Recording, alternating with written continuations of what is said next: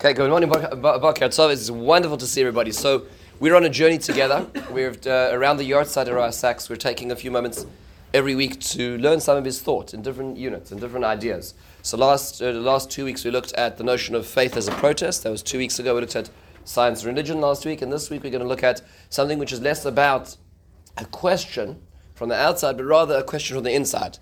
The last 2 weeks were essentially questions posed. The question of evil, the question of science and contradictions and Darwinian evolutionary theory.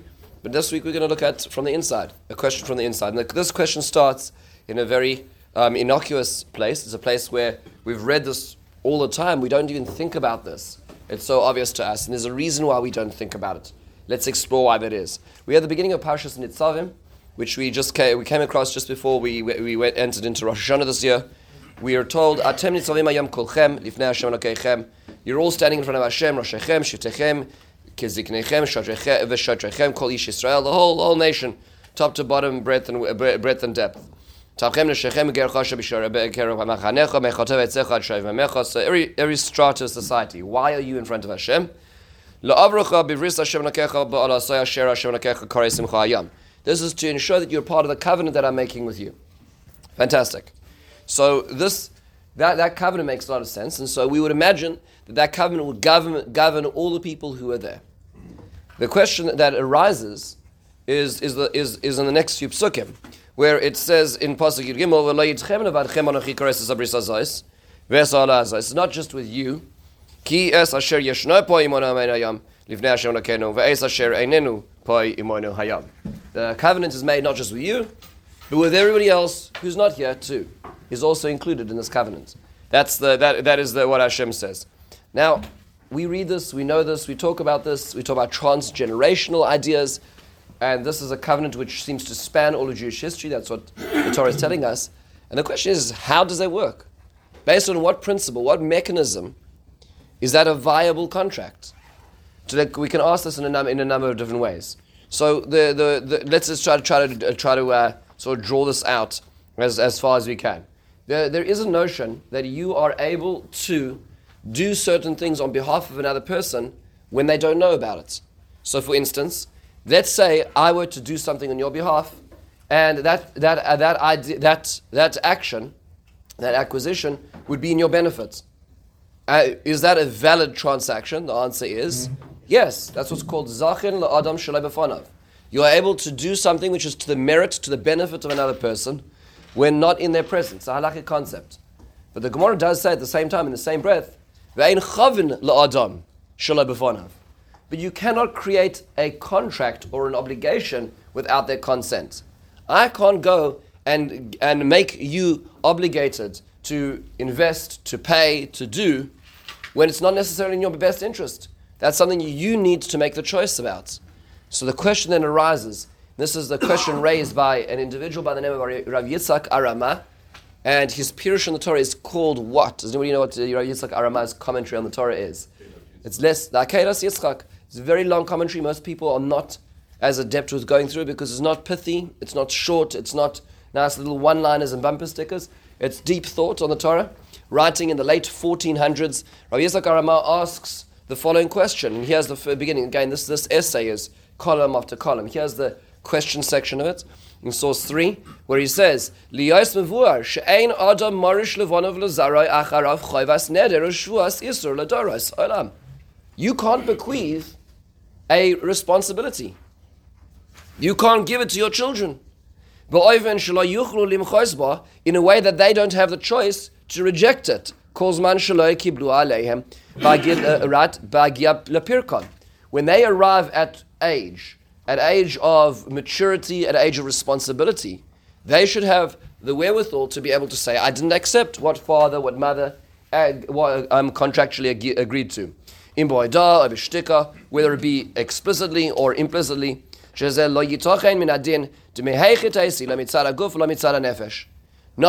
bodily, not spiritually, a person cannot bequeath a responsibility to their children. They can set them up for the best opportunities and best choice making, but we as parents certainly know that there's no guarantees when it comes to bringing up our children the choices they will make. So how is it possible for us to get into a contract with the Ribbon Shalom, and Hashem to tell us that all our children here on inwards are going to be part and subject to the same contract? That's the question that he asks. Very strong question. Very strong question. Why, 3,000 years later, do we have the same responsibilities that our great-grandparents had when they made this contractual agreement? Very basic question. It's a question which really actually is so significant.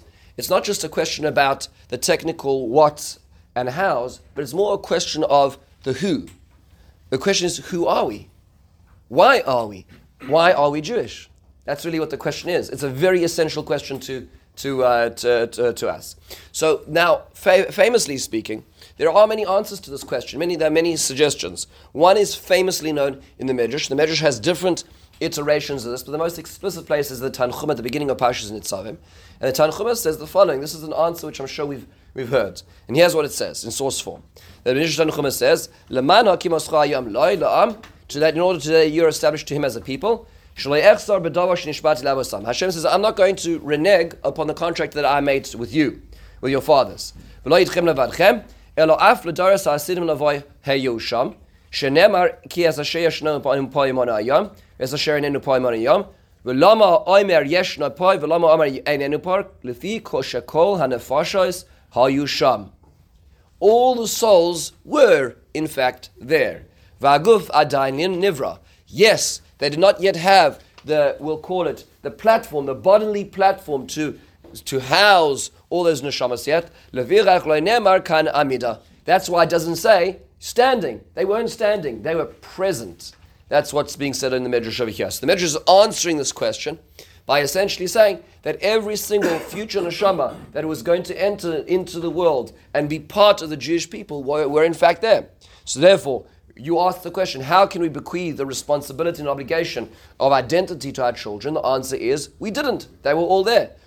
Our souls, were there as well. Yes, can we remember it? Technically speaking, actually, interestingly enough, it's worthwhile noting that when you come across sometimes a fabulous insight into Judaism, perhaps a question you had for years and decades even, and sometimes when you have that epiphany and that awareness, you could, if you examine that feeling, sometimes that feeling isn't the feeling of having an idea, but more of actually coming back, returning to an idea that was originally part of you. If you ever sort of examine that experience, that epiphany to a greater degree, there's an element of return. There's an element of coming back to something which was real to you beforehand. And that may relate to this notion as well that the Medrash is describing.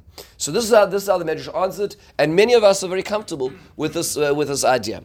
However, is it all right if I can ask that somebody, if there's an extra sausage for Mrs. Cohen, who's welcome back from Israel? This came from the plane. Oh, wonderful! Right from Israel. It's lovely to have you back at Mazal Tov on the special smachos. Oh, there we go. So here's the problem.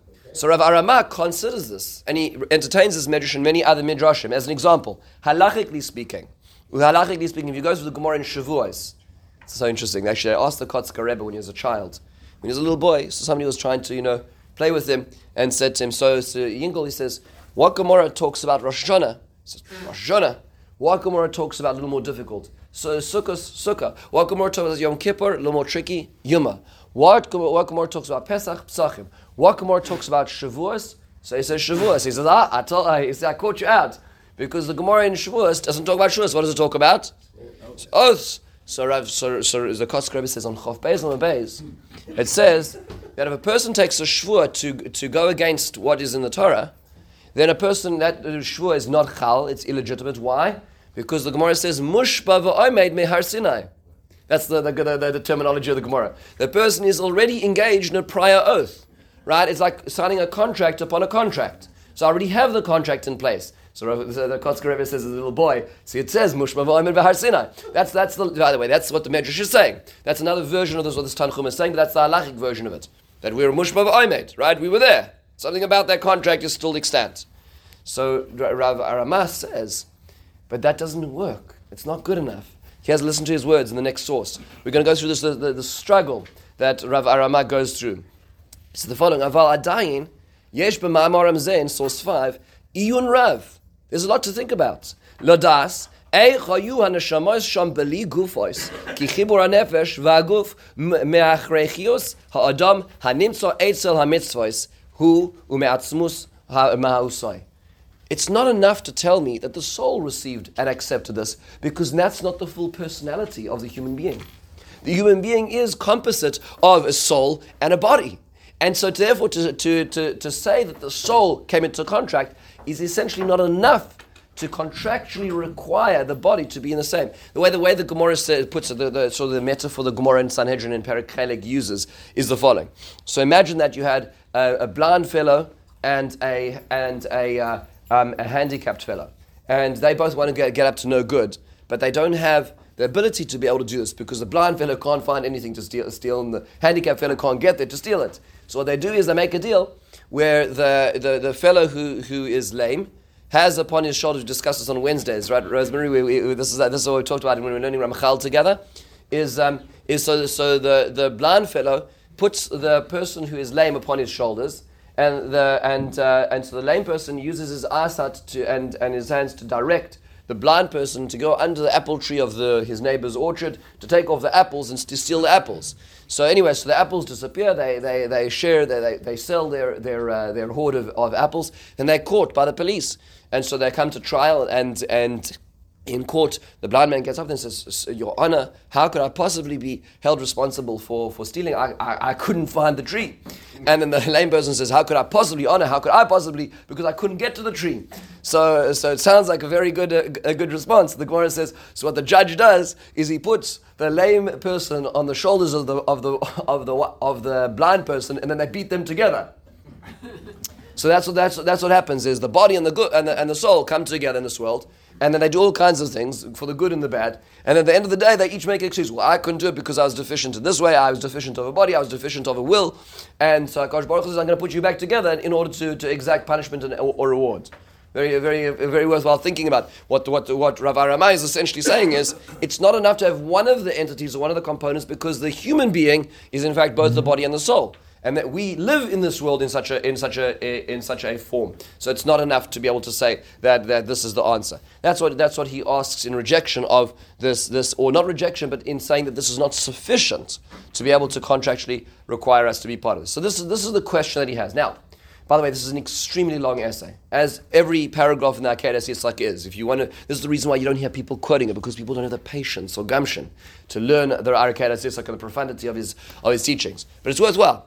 So here, let's take a step backwards. So Rav Sachs argues the following. This is where Rabbi Sachs comes in. This is to be found in a letter in the scroll. I highly recommend this. We're going to do a quick summary of 4 chapters together in terms of trying to understand Jewish identity. It has another name. This book is also called Radical Then, Radical Now. The English version, this is the American version, is the letter in the scroll. Fine. So let's try to approach this. So Rabbi Sachs makes the following observation, and this is such a beautiful observation, and that is that right now, today, that's not a question that we're asking so much, right? Why is it that when we read Parshas Nitzavim, that's not the question which jumps out at us? In fact, he pointed out that the last time before the Rav Yitzchak Arama asks this question was more than 1,000 years that anybody asked this question on Parshas Nitzavim, on this intergenerational contract. And he said, why is that? He pointed out that there were actually 4 times in history that this question was asked by different people at various times. And here's his argument. They were all asked at times of cataclysmic events in Jewish history. He goes back all the way to the beginning, and the first event that he identifies is the destruction of Churban Bayis Rishon, the destruction of Bayis Rishon. So we have a recording over there that Yechezkel Hanavi, who's living at the time, he is the prophet in exile, he's the younger colleague of Yirmiyahu Hanavi. Yirmiyahu Hanavi lives in Israel, Yechezkel lives in the diaspora. He was exiled already about a decade plus earlier. He was one of the earlier iterations of exile under Nebuchadnezzar, when under the Melech Yoyakim, Yirmiyahu continued to stay in the land of Israel, and then ensued to witness Yechonia and Tzidkiyahu, the last 2 kings of Israel. But under the Golus Yechonia was when Yechezkel, like Mordechai's family, also came to Babylon. And he records that a group of people come to him with a terrifying question in Perek Chaf of Perek Yechezkel, and the question is as well as following. It's worthwhile reading the first 31 psukim of the Perek to understand how Yechezkel is revulsed by this question. But the question essentially is the following, and here's what he says. Source 7. V'haloi al ruchachem, that which is upon your spirits, l'hayoi loi siyeh, will never come to be, says Yechezkel. Asher atem amrim, that your claim is, as a group of elders who are Babylonian Jews come to him and say, it will never be. Asher atem amrim, niyeh kagoyim kamishpachos aratzos l'shares eitz ha'evan. We will be like the nations to serve stick and stone. What are they doing? Why are these elders coming to Yechezkel? The reason they're asking is because the whole premise of Hashem choosing us as a nation seems to have been undermined by the events that are unfolding as they look to the south. And they see the chosen people becoming unchosen. And they question, is it really therefore still us? Is this really still the same thing when the Nitzavim? Is that referring to us anymore? That was what the people at times of Yechezkel were asking. Is it real anymore? That was the first time this question was asked. Then we fast forward a number of centuries, and the question was asked once again at another cataclysmic event, and that was the destruction of the second Bais, and followed by the Hadrianic persecutions a short few decades later on. The Gemara records this because remember, now we're no longer in Navi. Nevuah is closed. Now the recording of these conversations at the times of the sages, and the Gemara records a few examples of this. So, as an example, the Gemara in Baba Basra Daf Samachom Beis is talking about the sugyas at the very end of this parak of Cheskas Sabatim. Here is talking about the sugyas of Zeicher LeChurban. And the Gemara then describes Umiyam shepashta malchus arisha shegozeres alenu gezeros ro'os v'kashos. This refers ostensibly to the Hadrianic persecutions in the time that the Roman Empire is decreeing all these kinds of things upon us. Umivateles mimino Torah mitzvos, and ve'ein manachas usona likones l'shavua abein, doesn't allow us to even get in to have shavua abein, whether that refers to shalom zacha, but most likely refers to refers to also bris milah v'amrei le'yeshua abein. Dinhu, the logic would dictate shenigzor atzmenu shelo lisa isha laholid banim v'nimtza zara shel Avram Avinu kol me'elav. By rights, says the Gemara, the people living at this time, we should not get married, we should not have children, and we should allow the legacy of Abraham to dissipate naturally. That was what they said. Meaning, it is so antithetical to the what we've been told, what we've been telling our children, the idea of who we are, that really at this point in time it should just peter away. So saying another example, this is the Gemara in Sanhedrin Perek Chelek Kufay Amud Aleph. The Gemara says, Shmuel Amar Bo Asar Bnei Adam v'Yoshua Lefanav Amru Lohen Chazru b'Tshuva. So he turned to 10 people and he said, do tshuva. He says, Amru Loi Evet Shemach Rabbi v'Isha Shegir Shabailoi Klum Yesh Lozeh Al Zeh Klum. Husband divorces a wife. A servant is expelled by the master. Is there any relationship that's to be had afterwards? What are they saying? There's the metaphor, right? HaKadosh Baruch Hu kicked us out. HaKadosh Baruch Hu says no goodbye. That's what happened at the Churban Bayis Sheni. And so what? We have responsibilities towards him. He kicked us out. He said there's no more responsibilities. So how could there be? Are we really still contractually bound by the same contracts that happened originally? The same question, now worded differently at the times of the Churban Bayis. Argues Rav Sachs. The third time this question comes up in Jewish history as the time of the Spanish expulsion. And yes, it actually does. It shows its head a few times, a little bit here and there. As an example, the Rambam is contacted by the Jews of Yemen, the Jews of Taiman, where they are going through a terrible forced conversion under the hands of a fundamentalist group of Muslim leadership. Generally speaking, if you read the Jews, and I did two courses of this in Jewish history when I was in university, the Jews under Islam, generally speaking, the more egalitarian the Islamic society was, the better it was for Jews, the more fundamentalist, which kept on going in ebbs and flows. In Morocco, in Yemen, in Iran, the same general pattern happened. You had, a more Haredi group of Muslims who take over, and then the Jews suffered under them, and they went back to sort of fundamentalist principles. And then when things were a little more laissez-faire, that's when the Jews actually succeeded. So the same thing happened in Yemen at this particular time. There was a forced conversion, and in fact, one of the forced conversions was a son of a rabbi who became a missionary to convert the Jews. It was a terrible time. And they wrote to the Rambam asking, "What should we do?" And the Rambam responded to them in a famous, what's called, we know today is called the Igeres Taiman. He wrote to response to them, and it was about the false messiahs of the time they were afflicted by. The Rambam says, just to reverse for a second in the notes, because this is relevant to the in-between stage. In source 6, he says, "Ukfariv tichenu hakabari yisparach ka'adam anichnas orev lechavera v'dailanu ba'arvusenu, ba'arvusai. When a person is a guarantor for another, says the Rambam to the Jews of Yemen. And he says, "Avoidienu shekol misha amad al har Sinai shehem ma'aminim b'nevuas Moshe Rabbeinu b'chol ma shebo al yodai." We know that we accepted what was said at Har Sinai, like an orev, like a guarantor. Kol ma shebo al yodai hem uvneihem uvnei bneihem ad olam. The Rambam says it's not breakable, this contract. We will always be Hashem's chosen people, no matter what society is telling us, or no matter the torch that society is bringing upon us. So already we start seeing. Already at the beginning of the medieval ages, there are moments where this idea is already starting to fester, where people are questioning us, and you can understand why the Jews of Yemen were questioning us at this point in time. But it really came into its full-blown experience over here at the end of the 1400s. Now, the reason why this is true is because already at the end of the 1300s, there were a number of forced conversions in Spain. The Jews, by the way, in Spain, we're talking about the Golden Era, while there was persecutions of the Crusades in Europe under Christian rule, and there were under the Jews in Spain, first under the Muslims and then under the Christians, lived a very blessed life. They were able to exceed and enter into society in all realms, whether it be in the realms of academia, philosophy, whether it be professions. Jews were generally successful in Spain. It's called the Golden Era. Towards the end of the 1300s, more fundamentalist Christians at this point in time, the Dominican friars came in and had a number of forced conversions of Jews. And there were swaths, thousands of Jews who were forced to convert to Christianity, at which point they essentially were given rights as Christians in society. During the course of the 1400s, that was called into question because now there was a problem with this whole business. On the one hand, we converted all these Jews to be Christians, but now they're succeeding because they have no upper glass ceiling anymore. So now the Christian neighbors became exceedingly even more jealous of what was going on. And then they instituted the Inquisition. Most people think Inquisition was about the Jews. It was actually about the conversos. The people who were forced to be tortured to false admissions were Christian Jews who had been forced to convert to Christianity. And this was led to finally to the breaking point where they managed to torture out false admissions from a number of Jews, that the Jews were out to destroy their Messiah.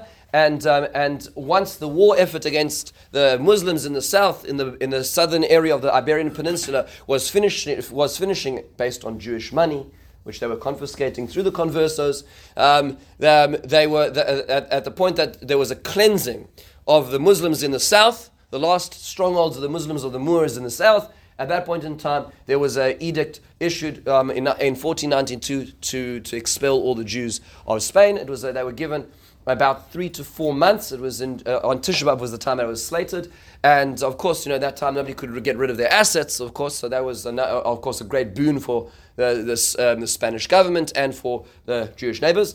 And so this was what happened in 1492. At such a point in time, the leaders of the time were people by the name of one of the great Spanish. A great Spanish Rabbanim and leaders was Rav Yitzchak Arama. He lived till 1495. You understand, when he's asking this question in the parasha, he's not asking a theoretical question, says Rabbi Sachs. Similarly, when one of his contemporaries who asks the same question at the beginning of Parashat Nitzavim is a person by the name of Don Yitzchak Abarbanel, who was the financier of the Spanish government, who was hired after he was kicked out of Portugal by being one of the highest ministers there, was now hired as being he was the second most wealthy and important Jew in all of Spain. He was given the opportunity of converting and maintaining his assets, which his senior rabbi did. Rabbi Isaac Senior did do that. He converted to Christianity to maintain his assets. The Abarbanel refused to, but tried to negotiate with Isabella and Ferdinand, unsuccessfully, so escaped to Europe, upon which he wrote his Pirush on Tanakh while he was on the run. It should be an important mechayev to us to think about how he wrote his Pirush. But nonetheless, this is the Abarbanel. They asked the same question because it's not a theoretical question. The way that it's asked in the Abarbanel, just not asked, but his reflections. You want to just see the pain of the Abarbanel. Source 10. This is the Abarbanel's commentary on the Haggadah Shal Pesach. It's on Hallel. And he says, commenting on the words in Hallel that we say, I believed while I'm speaking, I am very much afflicted, as David HaMelech says. I said in my haste, Kol Adam Kozev, every human being is false, is deceiving. What is that referring to, says Abarbanel? You can read the first section, but I'm just going to jump cut to the chase. In the last widest line here, this is the original print. Sorry. What does this mean? In source 10, the last widest line in the beginning of the line. Ratzeh Lamar. This means to say, Kol hanavim shenibu al nilasi upeshuasi kulam koizvim. All the prophets who talked about our redemption were false. Levi she'avar katsir kala. The time has passed. Kala kayetz. V'anachnu lo nashanu. And we're still in this dark place. Kazov Moshe Rabbeinu alav shalom b'yichudai. Moshe Rabbeinu was false in his prophecy about what he said that there'll be an end. Kazov Yeshayahu b'nechem asov. Isaiah was false in his prophecies of comfort. Kazov Yirmiyahu v'Yechezkel b'nevuasehem. Jeremiah and Ezekiel were false in their prophecies. We, in the lengthy exile, were the ones that David HaMelech was saying that Ani amarti b'chavsi, in my haste in the exile, I said, Kol Adam Kozev. Who's that referring to, says the Abarbanel? All the prophets. That's what we felt like in the darkest of hours. Kozev ki yavoy zman ema geula asida shetizkor uma v'tdaber kol advorim. There's going to come a time when the Geula is going to come and we're going to embarrassedly look back at those moments of weakness where we said this. That's what the Pasuk means, says the Abarbanel. Ani amarti b'chavsi, in my haste I said this. He'emanti ki adaber, I'm believing what I'm saying, this terrible statement.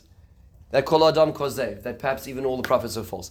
That's the experience of a person living through this absolute hell, this absolute unimaginable experience. This was one of the greatest impacts upon world Jewry in Jewish history. More than any other, the expulsion of Spanish Jewry. It changed the shape of generations, this experience. And finally, of course, Rav Sachs points out, is the fourth time this question has been asked, is in our most recent generations, at the times of the Holocaust. An example of excerpt, this is Elie Wiesel in a 1967 paper in a forum called Jewish Values in the Post-Holocaust Future. The Jewish people entered into a covenant with God. We were to protect His Torah, and He in turn assumed responsibility for the Israel's presence in the world. When it seems for the first time in history, this very covenant is broken. That's what Elie Wiesel's initial reflection. Now, he went through his own journey in terms of his journey of understanding the Holocaust. But this is what his reflection is, and many were in the same camp as his. Rav Sachs points out that he is incorrect in one point, and that is, this is not the first time in Jewish history that this question was brought into a call, brought to the forum, because it was already brought in by the Beis Hamikdash, the Churban Bayis Rishon, the Churban Bayis Sheni, the Spanish Inquisition, and now finally the Holocaust. So Rav Sachs is pointing out the context of this question.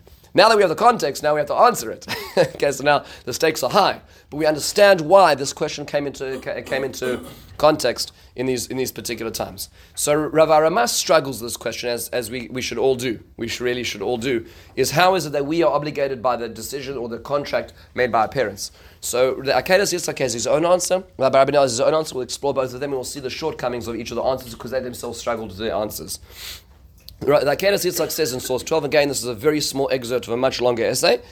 Ha'amana, he says, Ki ladati ena davar hashvua hazois kamoy shechashvu rabim. This is not the typical type of oath that you take where you accept a contract. Ve'en kiyum v'nitzchius b'ris Hashem yisale v'avosoi im ha'uma hazois tuluya b'chum rasoi. It's not dependent on, we'll call it the gravitas of that oath. Aval hu kiyum v'davuk tiv'i hechrechi godol v'chazak mimenu lo yishuar bituloi b'shum tzad v'inyan v'olam. It is actually a natural phenomenon in our character. This shvua isn't about what we said we'd do or we said we wouldn't do because we can't pass that on. This is, if you're to examine the DNA of the Jewish person, part of our actual identity is being Jewish, and we cannot run away from this. So as he says at the end of this paragraph, the third last line, the calls there, we are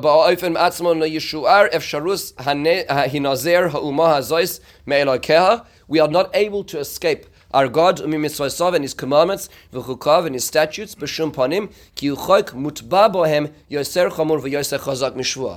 shvua, a contract or an oath, presupposes that I'm making a choice about it. He says we're not making a choice. It is. If you look into our DNA, our spiritual DNA, we are Jewish. There's no way to escape that. That's what's being told to us over here. It's not about saying, yes, God, thank you very much, or no, thank you very much. I'm telling you something that you are unique about. He goes on further to suggest, this is such a brilliant observation.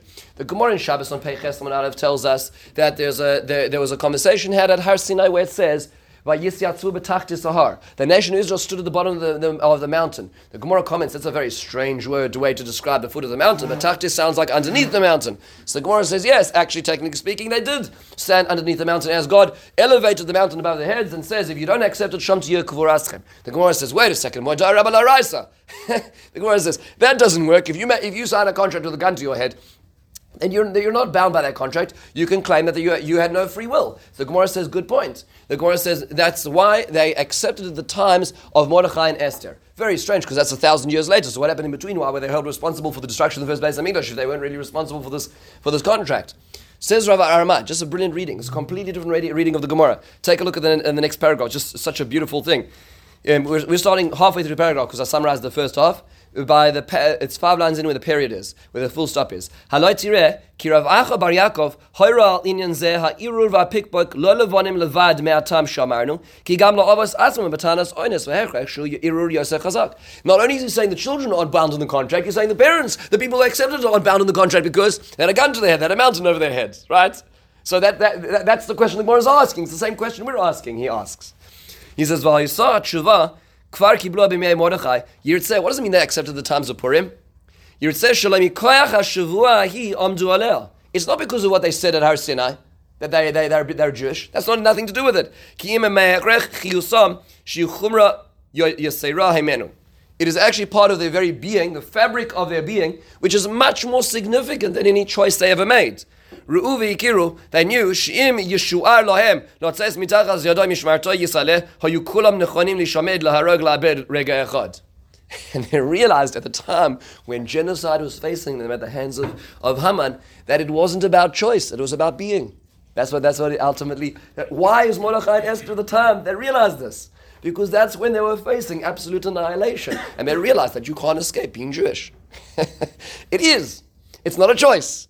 That's what Rabbi says. And you can understand how he's interpolating this to Spanish Jewry. You understand what he's saying now?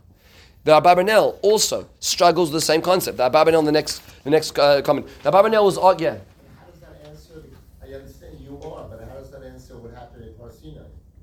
Oh, it's a good question. So what he's saying is that the Kaf Aleim Har Kegigis is essentially saying that it's, what Hashem was saying is, not that I'm waiting for you to answer, I'm actually now changing your DNA. I'm changing who you are. That's what's happening at Har Sinai. That's inescapable. We'll see the Abarbanel's way of dealing with this. One second. The Abarbanel says the following. He has a different perspective. The Abarbanel says like this. It is true, I cannot bequeath to my children a responsibility, right? I can't give you a responsibility or a choice I made, but I can give you a debt.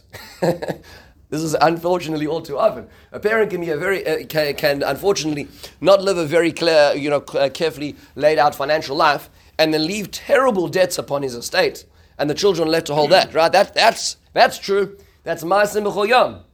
Says Abarbanel. Take a look at in source 13. Ein sofek she'im adam kibel halva me'acher shechayev b'puranoi hu ubanov ad olam. If you take a loan from your friend, your children are going to have to, the estate is going to have to pay that debt back. He says, Ki kamosh abanim zoichim b'yerushas nichsei avim, kacha b'chuyovim lifroach avoseyim v'chiyuv avos. So the same way you have to pay back the debt of your parents assumed. And he goes on to say, we're just going to skip down 4 lines to where the period is. V'yodua she'Hashem yisbarach zacha b'Yisrael im ibnei she'motzim mikora barzel mitzrayim im beis avodim. Hashem acquired us. Why did he acquire us? Because we should have died in Egypt as substrata Egyptian slaves. And therefore, we are only alive because he extracted us. And therefore, we are servants to God. So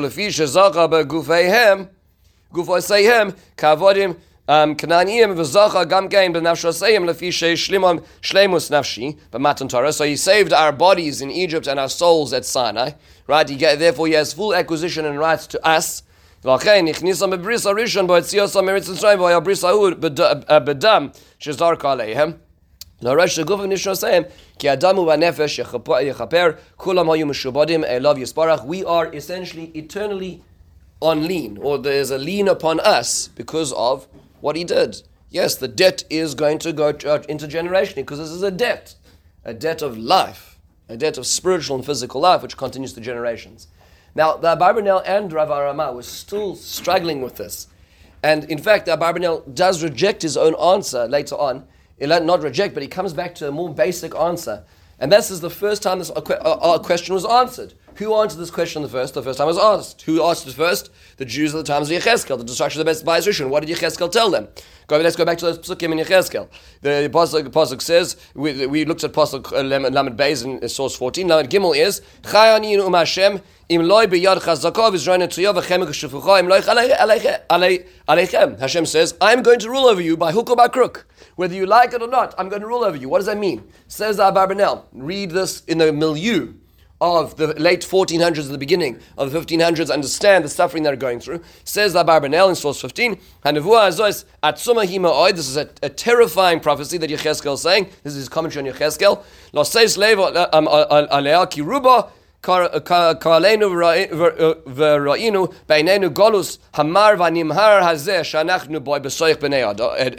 We see this terrible exile that we are at the hands of Christianity. Clearly there's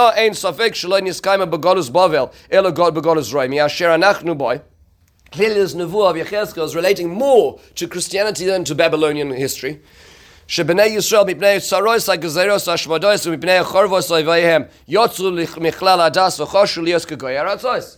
are Jews who are trying to be non-Jewish to escape the terrible persecution that is upon their doorstep.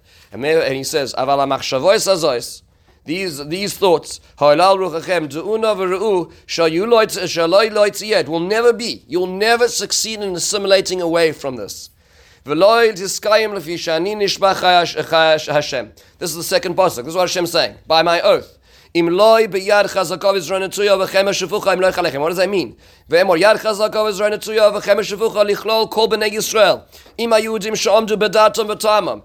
Hashem says, I'm going to be your king. To the Jews who still held on despite the torture. He's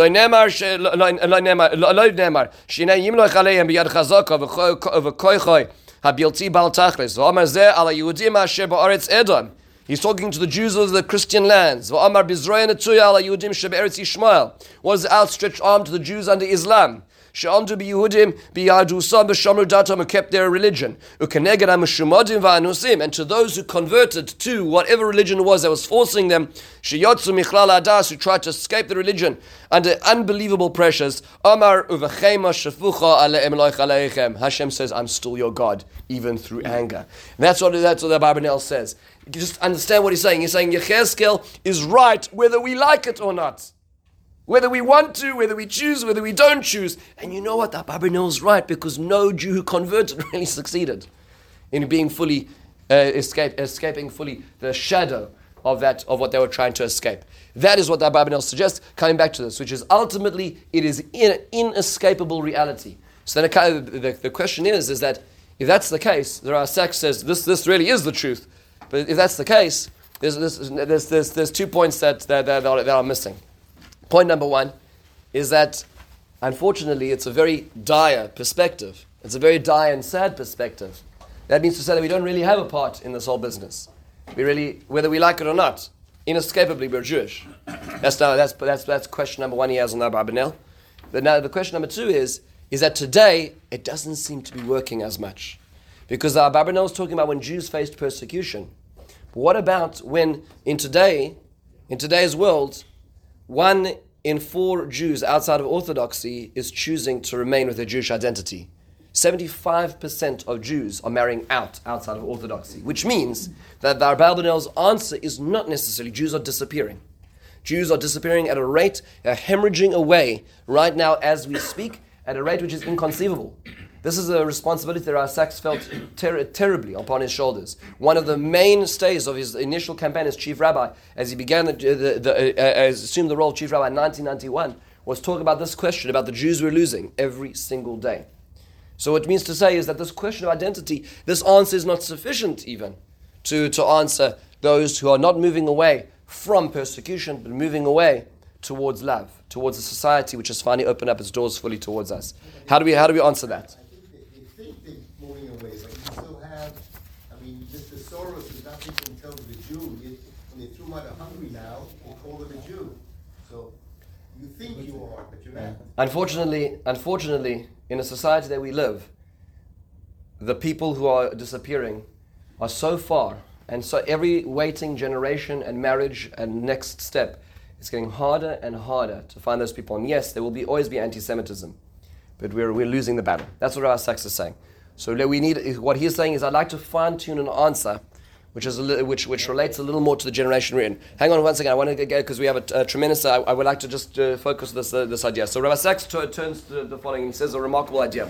He was in Cambridge as an undergraduate. He went to a non-Jewish school, to Cambridge in the 1960s. This was the era of rejecting the old, where everything which couldn't be conscribed to facts and ideas was not in fashion, was not in vogue. It was a generation where the youth knew more than the elder generation. And he started falling into philosophy. And philosophy, of course, in a very arrogant way to a large degree, rejects, generally to a large degree, religious dogma. However, while in the middle of this whole experience, there came an event in the summer of 1967 when he was an undergraduate, which changed everything for him, and changed it for a lot of people. And that was that there was the Egyptian closing of the Straits of Tiran, and suddenly there became a discussion about the existence of the nation of Israel. And he had never experienced or thought about the Holocaust, as many British and otherwise Jews around the world had never thought about it. And suddenly now there were collections. All these Jews raced to the small shul on campus. And Jews were going about, he was collecting money to send to Israel. And the idea of an existential crisis for the first time in history, in his life, suddenly became a real thing. Were we going to survive? And people he had never thought about, because Israelis, he never really visited Israel once, intention of living there. He didn't know any particular Israelis as friends, but suddenly he felt this sense of responsibility for something bigger than him. And all these Jews felt the same thing. And around the world, everybody was tied to these radio sets, listening to what was happening blow by blow in the most miraculous battle in modern history, which unfolded in 6 days, the reuniting of Jerusalem, the tripling of the size and the territory of the land of Israel in this short span of time, the reversal upon the enemies. It was a remarkable thing. And then he says, and then life went back to normal after that. And he said it couldn't go back to normal after that. And he realized that there was something more about being a Jew than just what the philosophies and what you could think and you could measure and you could understand through logic. And he started this experience where he realized there was something special about being a Jew. Something which was activated in that moment, which he never experienced before. And this became the beginning of his journey. And he describes that along his journey, we're going to discuss a little bit more, perhaps next week, about the notion of interconnectedness. That'll be the topic next week as the Jewish nation as a whole. But in terms of Jewish identity, he said he met people along the way who were also incredulous about this notion of what it means to be a Jew. And he quotes a few people, and this is before it became popular to quote these people. I believe Rabbi Sachs was one of the individuals who made it popular to quote these individuals. He first quotes Blaise Pascal, a physicist, a thinker, a philosopher par excellence. But at the age of 30, he decided to step back from science, and he actually spent time thinking about religion. He actually died pretty young. If you look at his years, 1623 to 1662, he didn't live an extraordinarily long life, but the last decade of his life or so he spent philosophizing on religion. And in it he talks about the Jews, and here's what he says.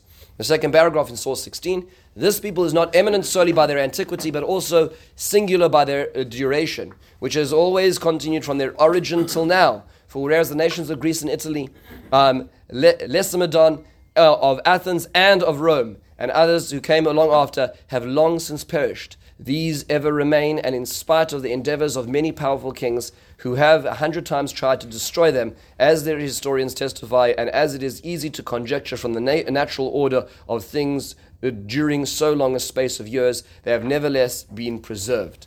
That's Pascal looking at this. Pascal famously had his wager about why it's much more worthwhile believing, even just as from the stake of probability. That was it. His greatest contribution was the theory of probability, right, which we use today on everything we do. Later on, this is in the 1600s, Leo Tolstoy, after writing Anna Karenina, one of the greatest writers from the eastern side of Europe and Asia, actually himself retired he found the love of his life, who was somebody who helped him publish and settled down to a much simpler life. He says in Contemplation, he says, the Jew is the emblem of eternity, he whom neither slaughter nor torture of 1,000 years could destroy, he whom neither fire nor sword nor inquisition was able to wipe off the face of the earth, he who was the first to produce the oracles of God, he who has been so long the guardian of prophecy and has transmitted it to the rest of the world. Such a nation cannot be destroyed. The Jew is as everlasting as eternity itself. And finally, in Nikolai Berdyaev, we looked at his works last week when we talked about science. He initially was a supporter of the Bolshevik revolution, and later on in his years, he had different perspectives. An interesting Russian philosopher who says, I remember how materialist interpretation of history, when I attempted in my youth to verify by applying it to the destinies of people, broke down in the case of the Jews, where destiny seemed absolutely inexplicable from the materialistic standpoint. Its survival was a mysterious and wonderful phenomenon, demonstrating that the life of this people is governed by a special predetermination transcending the processes of adaptation expounded by materialistic interpretation of history. The survival of the Jews, their resistance to the destruction, their endurance under absolute peculiar conditions and fateful role played by them in history. All these points to the particular and the mysterious foundations of their destiny. So what he's saying is that it is clear that from the perspective of outside thinkers who really contemplated the Jewish people, there's something special about them. And at that moment in time, and during the Six-Day War, Rabbi Sachs himself came to the realization that there is something special about this people. What's special about this people? Why is this identity something which was given to us, but we really is us? Why is it something which is triggered upon these moments in history where suddenly we realize that we're special? Rabbi Sachs uses the following example, and this is why the book is called as it is in the American version, which is called The Letter and the Scroll. The Zohar tells us, there's in a number of places, but in Shir Hashirim, it talks about how there is Al Desolkin Asvon, the Shisin Riboy Kchushbon Shiftan di Yisrael, the Inon Tresar. The Solkin and Shitin Riboy. So the Zohar is talking about the idea that the Torah itself has 600,000 letters. Now, interesting questions is for the sake of posterity. There actually are really around 300,000 letters. There's also answers as to why that really works out. Is it parts of letters? Right? An aleph is made up of a vav and two yuds, as the Vilna Gaon points out. But nonetheless, there's a notion that there's 600,000 letters in the Torah, and the Kabbalistically speaking, as an example, the Magaleh Amukos, the Baal Shem Tov talks about this. The Magaleh Amukos is not the Baal Shem Tov, but many Hasidic and Kabbalistic thinkers say, Shekein Moshe Rabbeinu Kolu Mitam Ze Mishishim Riboy Neshamas Shel Yisrael V'Soid Shesh Meos Elef Ragli Asher Anochi B'Kirboy Ki Lekol Echa MiYisrael Yesh LeNeshama Shaloi Ois Achas Mishishim Riboy Ois Yes HaTorah. Somehow this magical number 600,000 relates not just to the souls of the Jews, but also to the letters in the Torah itself. So he says, listen to the metaphor of this idea. The metaphor is, that essentially is being argued over here, is that we are a letter in the scroll. Every one of us is a letter. Now here's the interesting thing about letters, is that a letter by itself is inconsequential.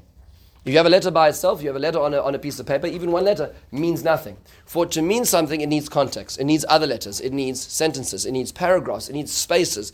It needs a formulation as part of the tapestry. One note in a musical symphony is meaningless. A note as part of a harmony or a melody is suddenly meaningful. Rabbi Sachs is saying that the notion of what Jewish identity is, what does the neshama of a Jew mean? It means to say it's part of a longer written idea, part of a context. It's coming from somewhere, going to somewhere. And here's the argument he makes. This argument is such a profound perspective of what it means to be Jewish. This is what he calls an iconoclastic belief.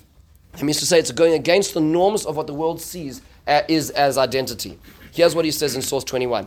Several centuries of Western thought, beginning in the Enlightenment, have left us with the idea that when we choose how we live, we are on our own.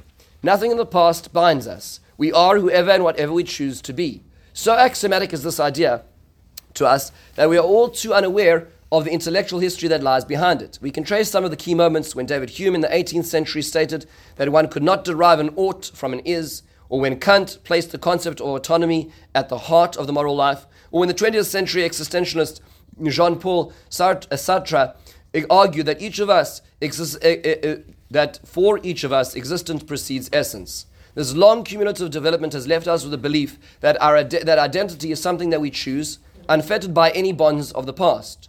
No fact defines our obligations, no history prescribes our roles. We enter the world with a clean slate on which we can draw any self-portrait we wish. That's the notion in the world itself, that we can essentially be who we want. We can choose any orientation, we can choose any direction in life of who we are.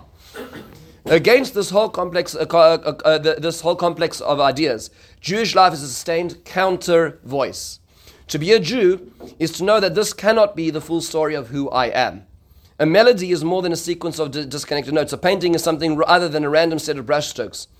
The part that has meaning in terms of its place within the whole, so that if history has meaning, then the lives that make it up in some way to be joined to one another as characters in a narrative, figures in an unfolding drama.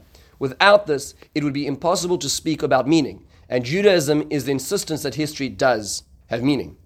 Therefore, each of us has significance precisely insofar as we are part of a story, an extraordinary exemplary story of a people dedicated to certain ideas. We are not free-floating atoms in an infinite space, we are letters in a scroll. So he gives an example. This is a very famous example, but this is such a powerful example. He says, imagine you were to walk into a library which was floor to ceiling with books, shanks in every direction, and so for some people this is a dream, for some people this is torture, because where's the device? Right? But imagine you had a few hours and you could go to a library, you could read anything you wanted to. The closest I've ever had to this is that if anybody ever went to the 4th floor of the library in the YU library, the Gottesman library in YU, it's a silent floor. It says no distractions, you're not allowed to have phones, that's where, in the good day when I used to do my studying, for when I was doing my actuary exams, I would do 12-hour shifts. Stopping to daven and eat, and that would be it. You could just it's its own world where you could study. And it happened to be the Jewish history section was on that floor. So you could just go there and you could read. They had entire shelves of Holocaust denial, as an example. And you could just see how many books are written on this. On Israel, the history of Israel. You could just sit there and read. It was remarkable to have all this time in complete, utter silence. So just imagine you're in a library 10 times that volume. And now you're able to go to any book as you like, any interest, any writer as you like. You pull a book off the shelf, and it could be, let's say that this particular book, for argument's sake, is a how-to on gardening, a history of gardening. And you're fascinated by this topic. And so you start reading it, and you want to read more. So you can go to similar books on the same shelf in the same genre. You could be interested in this particular writer, and you could go find more from this particular writer. Or if it doesn't interest you, if you're not interested in gardening, you're more interested in the history or perhaps physics, you could put the book back and the book has no demand upon you, because you could go to another section and read another book of your interest, because that's the notion of identity in the secular world. To see it in his own words, in the last section over here, second paragraph on the left-hand side. This, for the contemporary secular culture of the West, is what identity is like. We are browsers in the library. There are many different ways of living, and none exercises any particular claim on us. None of them, more than any other, defines who we are, and we can try for as long as we like. As browsers, though, we remain intact, untouched. The various lifestyles into which we enter are like books we read. They are free to change. We are free to change them, put them back on the shelf. They are what we read. They are not what we are. And he says, now imagine you're walking through the library, and as you're walking down the rows and the shanks, you see a book. It's a leather-bound book. And written in Boston gold on the spine is the name of your family. And you pull out the book and you start reading, and you see that it's old pages. And on each page is a heading with the name of the family of a different generation. And they're writing it to the next generation. And it's in different languages as it passes through. First, it's in Spanish, and then it moves to Ladino, and then it moves to Yiddish. And each generation has pictures and illustrations, and it's letters to the next generation of that family. And you keep on moving, and then it starts turning from it to English, and you start seeing your grandparents and your parents. And then there's a page which is blank, and on the top of the page is a heading, and it says your name. Sachs asks, would you be able to put that book back in the library? Is that just a book of interest on gardening? And the argument, he says the following. He says, is as follows, in the top of the next page. According to the intellectual conventions of modernity, this should make no difference. There's nothing in the past that can bind you to the present. No history that can make a difference to who you are and who you are free to be. But this cannot be the whole truth. Were I to find myself holding such a book in my hands, my life would already have been changed. Seeing my name and the story of my forebears, I could not read it as if it were just one story among others. Instead, reading it would inevitably become, for me, a form of self-discovery. Once I knew it existed, I could not put the book back on the shelf and forget it, because I would now know that I am part of a long line of people who traveled towards a certain destination and whose journey remains unfinished, dependent on me to take it further. That's the notion of the letter and the scroll. That means to say that Judaism views us not in terms of what we do, where we are, what language we speak, where we live, what neighbors we have, what interests we have. Those are not who we are, they're what we do. That's not identity.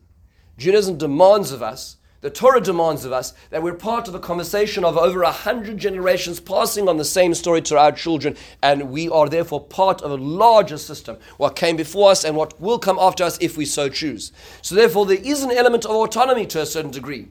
We are free to choose, and if we choose not to, we have ended the story of thousands of years and of hundreds of generations. We are part of that story, but we need to choose to be part of that story. It is not like any other idea in the West, which can be put back on the shelf. That's what Jewish identity is. This is the humble resolution that Rabbi Sachs points out. And just to quote is such a great example of how he expresses this idea. One very interesting idea. Listen to this example. We have friendships, commitments, passions, and concerns that contribute to our personalities, but cannot substitute the core of identity. I may be a lawyer, concerned about environment, an American citizen living in Seattle who loves the film of Steven Spielberg and the humor of Woody Allen. But these are merely facts about me. What I do, what I care about, and where I live, what I like. They fall short of constituting who I am. They may change over time without my ceasing to be me. The most fundamental answer to the question, who am I, the one that never changes, involves a journey back through time into who my parents were and theirs, and so far back as I can go. That is the story into which I was born. I may choose not to continue it, but I cannot deny it without in some way living it, a lie. The history of my people is where my identity begins. That's what the letter and the scroll is. So you ask the question, and this is the answer. That's our place in this role. And this is a truth that if Emetz Hashem, our brothers and sisters, were to hear, perhaps they would also make the choice to be part of this. Thank you very much, Rabbi. Emetz Hashem will continue the story next time.